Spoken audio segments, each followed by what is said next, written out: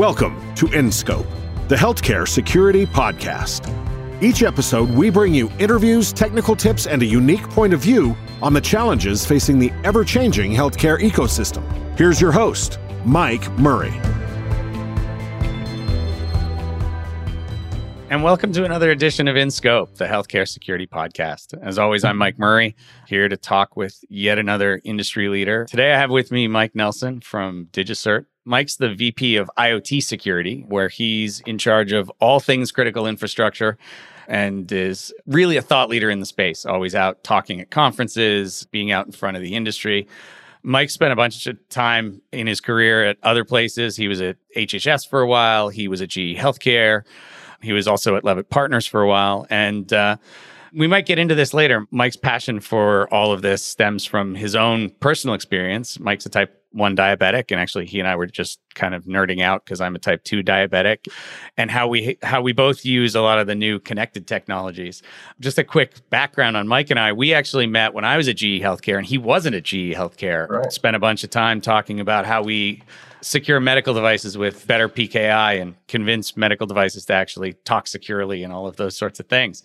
So Mike, welcome. Really great to chat. So fun to be with you, man, as always. Yeah. So tell us what you've been up to, in the healthcare space. This 2020 has been a heck of a year, as we talked about, especially for security and healthcare. It's been wild. So tell us what you're seeing. Yeah, I mean, it has. 2020 and, recent ransomware attacks and things that are going on has certainly heightened the attention. I think you and I would say that the attention has been there for a long time, but I think every incident we see like this kind of ratchets up the attention even more. But we're seeing good things. I think it's still kind of a mixed bag where you see a lot of good activity. We've seen a lot of medical device manufacturers in the architecture design really starting to make security part of the DNA of the way they develop products. And as you know, we've needed that for quite some time. And we see, many of them are the big boys, the big medical device manufacturers, but that's a positive signal, I think. And the hospital front continues to be really challenging. Those ecosystems are super complex, a lot of challenges there. And those challenges are extending. We're starting to see a lot more in kind of the telehealth, home monitoring, get attention. COVID has accelerated a lot of that. But I think it's still an industry that's in search of a really, that easy button, and there's really no easy button. And so it's really challenging, and that as well as anybody. And you guys are on the front lines as well. But I'm encouraged, but we still have a long ways to go. Do we ever? And I think the medical device side is so interesting to me. I mean, that's where you and I met. But like you said, I think a lot of the big folks have gotten religion, but the long tail is so long. And especially, I don't think most people realize that there was no cybersecurity guidance for medical device manufacturers until 2014. And 2014 in medical device world is pretty much yesterday. Yeah. Right. Yeah. So you said that the folks are getting religion about it. What kind of stuff are you seeing? I mean, we've seen better standards for pre-market, but especially in your world and secure communications and all of that, are you seeing people really advance, or are we still trying to catch up to encryption and at rest, encryption in motion kind of thing? Yeah. I mean, you've seen recent reports that say that, 80% of traffic is unencrypted still from devices. And whether that's true or not, it should be eye-opening.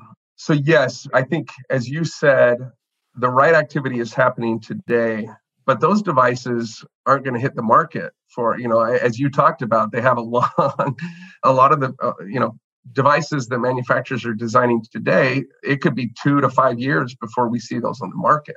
At least. And so we have this gap between now and then. So what do you do? And I think that's the challenging situation that we find ourselves in. We have seen a handful of products be deployed in the market, and I think that's good. And those are products that we worked on, 3 to 4 years ago, and they're now out. And so I think we're going to gradually start to see these products come to market, but it's going to be time. And I think one of the biggest challenges, and a topic that's always talked about in medical, when we're talking medical device, is legacy and how you address that. You asked, what else do we see companies doing? I think that they're hiring the right people more and more. We're seeing companies who, last year didn't have any security-minded people on staff, and we're now starting to see more hiring in that space. We're starting to see with some of the large medical device manufacturers training around security. So if they don't have a security engineer on a particular product team, they're doing trainings to try to coach and help those who are making design architecture decisions have a security mindset and think about those types of things. I did a webinar with Edison Alvarez, who works with Rob Suarez over at BD, about centralizing security. And it was a really interesting, I think BD has done a really good job of identifying a handful of security approaches they want deployed globally, and then going out and training and getting the team to start practicing in a unified way some of those practices. So I think those are some of the things that we're seeing. Again, it's not across the board, but some positive signs. That's a really cool approach, and completely agree. It's funny. It echoes something that happened when I was at GE. I don't know if you ever met Matthew Bonney. Matt was basically the head of product security for all GE. He was outside of healthcare. So I don't know if you ever... Yeah, I know the name. I've never met him, but I do know who he is. He's over at Honeywell now. But when he always used to talk about selecting that chosen few that got it out in each of the product teams and training them up, because you can never hire, if you're a major BD or, you name it, Medtronic or whoever, it's not like you have 300 software development teams. It's not like you can go hire 300 security people to go sit with each of them, right? You've got to find the people in those organizations. And that's the only way it scales, right? Especially when you're that size. Yeah, totally. That's exactly right.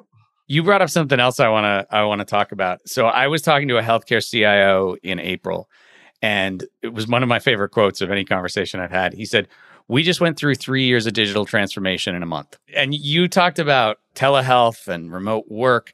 How do we solve that? And I'm going to take it further after we get past the remote work and the telehealth. But I feel like people are still reeling from that, and they're still trying to solve that problem. Yeah, well, the line I like to say is that HDOs right now don't know how to secure the inside of their walls. I mean, we're struggling to keep patient data, to keep medical devices within the systems.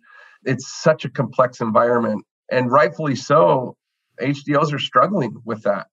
And now we're telling them, all right, now we want you to do a lot of your care from patients' homes, and we want layer that complexity on top of what you're already doing. And so it's a challenging approach, clearly, for HDOs. The technology exists, though, to secure this stuff. I mean, it's not rocket science, and you know that. I mean, for HDOs, and this is what I always tell them, is procurement is a really important time for you. Mm-hmm. And if you're not doing the right things to do your checks through the procurement process, you're setting yourself up for failure. And I can tell you, we've worked with a lot of telehealth vendors. We've done a lot of home monitoring. I mean, we do a lot of connected devices. And there are good vendors out there that have products that control access, that encrypt data, that do appropriate authentication measures. And so it's just about making sure they're smart in procurement and that you grow it in a way that has those controls in place. Did you ever look at all the stuff that Mayo did back in probably 2013? You know where I'm about to go. Yep. The Mayo folks did a lot of work on procurement security. Yep. Right. And really nailed that down, probably better than anybody else. Certainly, they were the leaders at the time. I'm sure other people have picked up the work from there, but you're right. The things you can do on the loading dock, you definitely can't do once those devices are hooked up to patients. Exactly. Right. Yeah. And hospitals that are not doing that right now need to start doing that. I mean, that's the way you move the market, right? Yeah. Is purchasing power. I mean, what HealthTrust did several years ago, bringing all the medical device manufacturers together and saying, hey, we're not going to buy your products unless you comply with these security requirements. I'm telling you, I know, because a lot of them are our customers. It woke them up and they're like, all right, we now got to start doing this. Money speaks. And so if HDOs can unify on that, that's a really great way to accelerate better security. Yeah, I don't want to get us off on too much of a tangent, but one of the things that I've been ranting about lately is, so we have good pre-market guidance that addresses architecture and things like that. We have good post-market guidance that addresses vulnerability patching and things like that. But what we haven't done yet is the monitorability of these devices.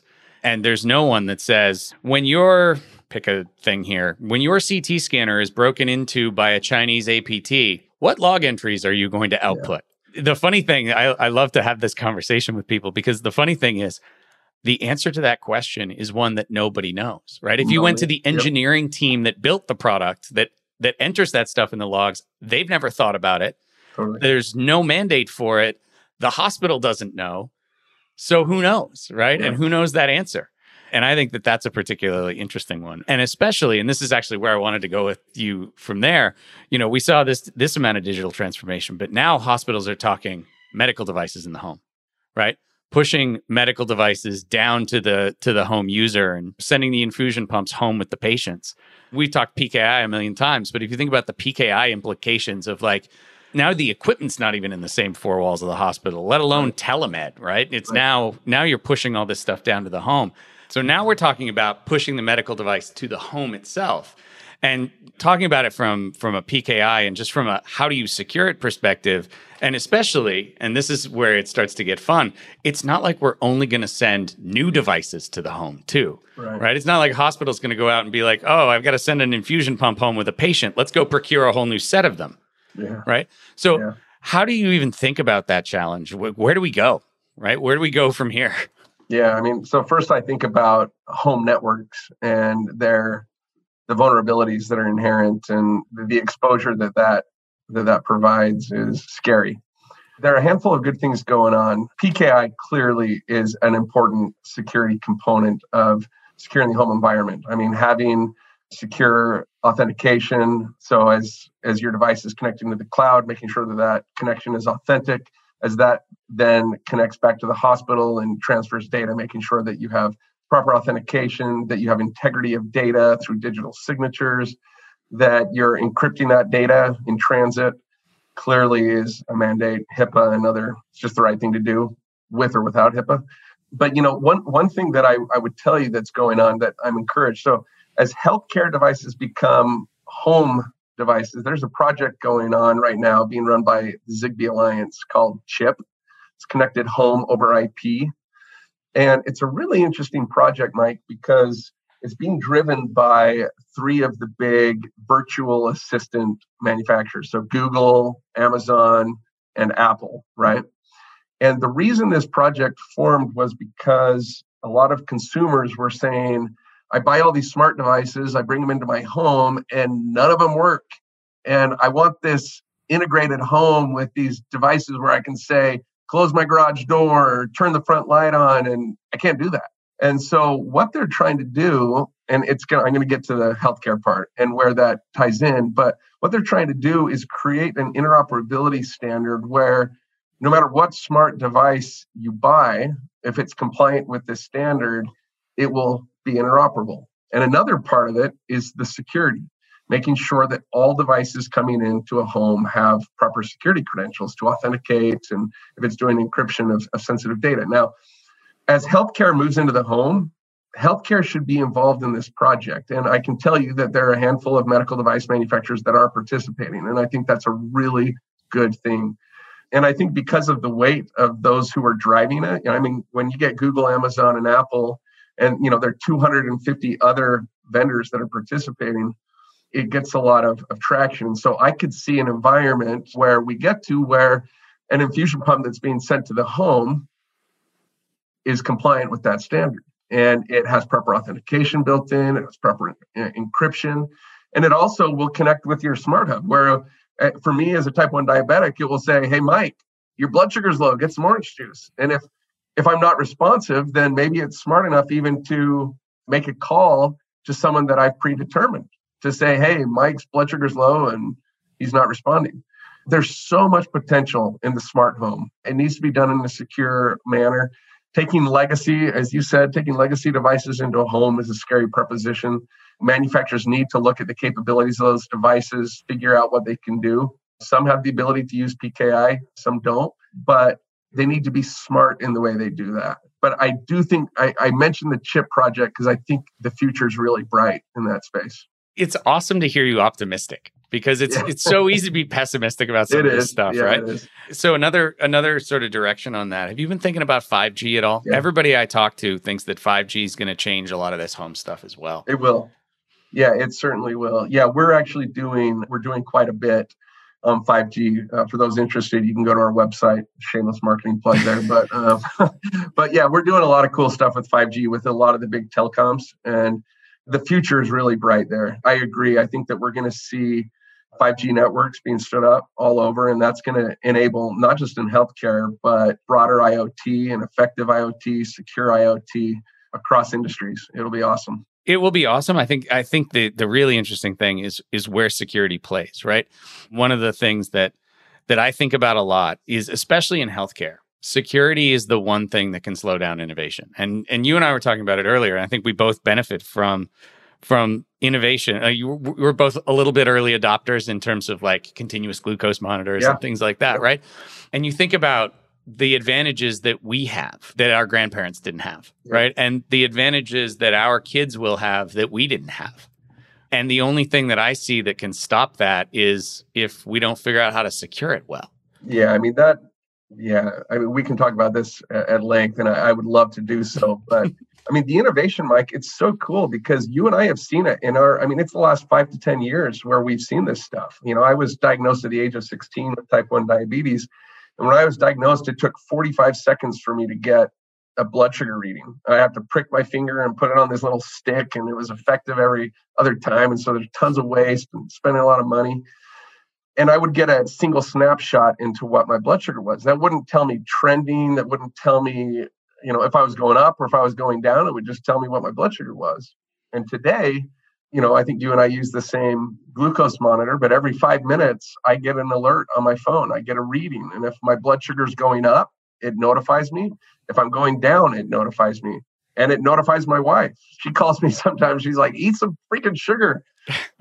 Because she's at home and her phone's beeping saying that my blood sugar is low. But, if I'm in a situation where I'm by myself and nobody's there to help me, that safety is a great peace of mind. And that it happens securely, and you don't spend your time worrying that someone's going to hack your glucose monitor because the folks at Abbott did a great job, and the folks at Dexcom in this case did a great job. Yep. I'm mixing those up in my head right now because we were talking about both of them. Both of them run great systems. Yeah, and they put security. They've done the right thing from a security perspective. Yeah, and you can think about the negative consequences if there's a man-in-the-middle attack on our CGM and it tells me my blood sugar is 400 and I make a treatment decision on that, right? That could put me in the hospital. It could be really catastrophic. And so integrity is so important with the types of devices that we use with diabetes. Exactly. Mike, with that, thank you so much. You have to come back. We have to do this again. Because I know you and I. You and I can talk healthcare security forever. You guys are doing some great stuff. I mean, you mentioned the problem of notification. I mean, I think that's one of the next frontiers that hospitals have to address. I'm just going to say that there's no good system for alerting and helping system administrators know what the heck is going on. And it's so complex, and there's so many multiple systems. You have the EMR, you have IT. I mean, it's a really complex environment. And having a simple solution that can provide notifications is so needed in the market right now. Well, and especially as we start to move things beyond the four walls. Like you said, it's really hard in the four walls, but the world is moving so fast that people are pushing this stuff out to the home, and everything we've talked about. It's going to get even harder, and if we haven't solved the four walls, man, it's going to get bad if we don't do it right. If we don't do it well. Mike, tell us where can everybody find you? Twitter, LinkedIn, all of you. Where can they find more of you? Out in Salt Lake, if you want to go skiing, come on out and join me. But yeah, digicert.com is our website. I have a Twitter handle, Mike_K_Nelson. And you can follow me there. But yeah, hit me up. Love to talk with anybody about PKI and what we can do to help. But so fun to chat with you, Mike, as always. Always, Mike. Thanks so much. We'll have you back sometime soon. That was a blast. Awesome. Thank you. Thanks for joining us for this episode of InScope. To make sure you never miss an episode, hop on over to www.scopesecurity.com to sign up.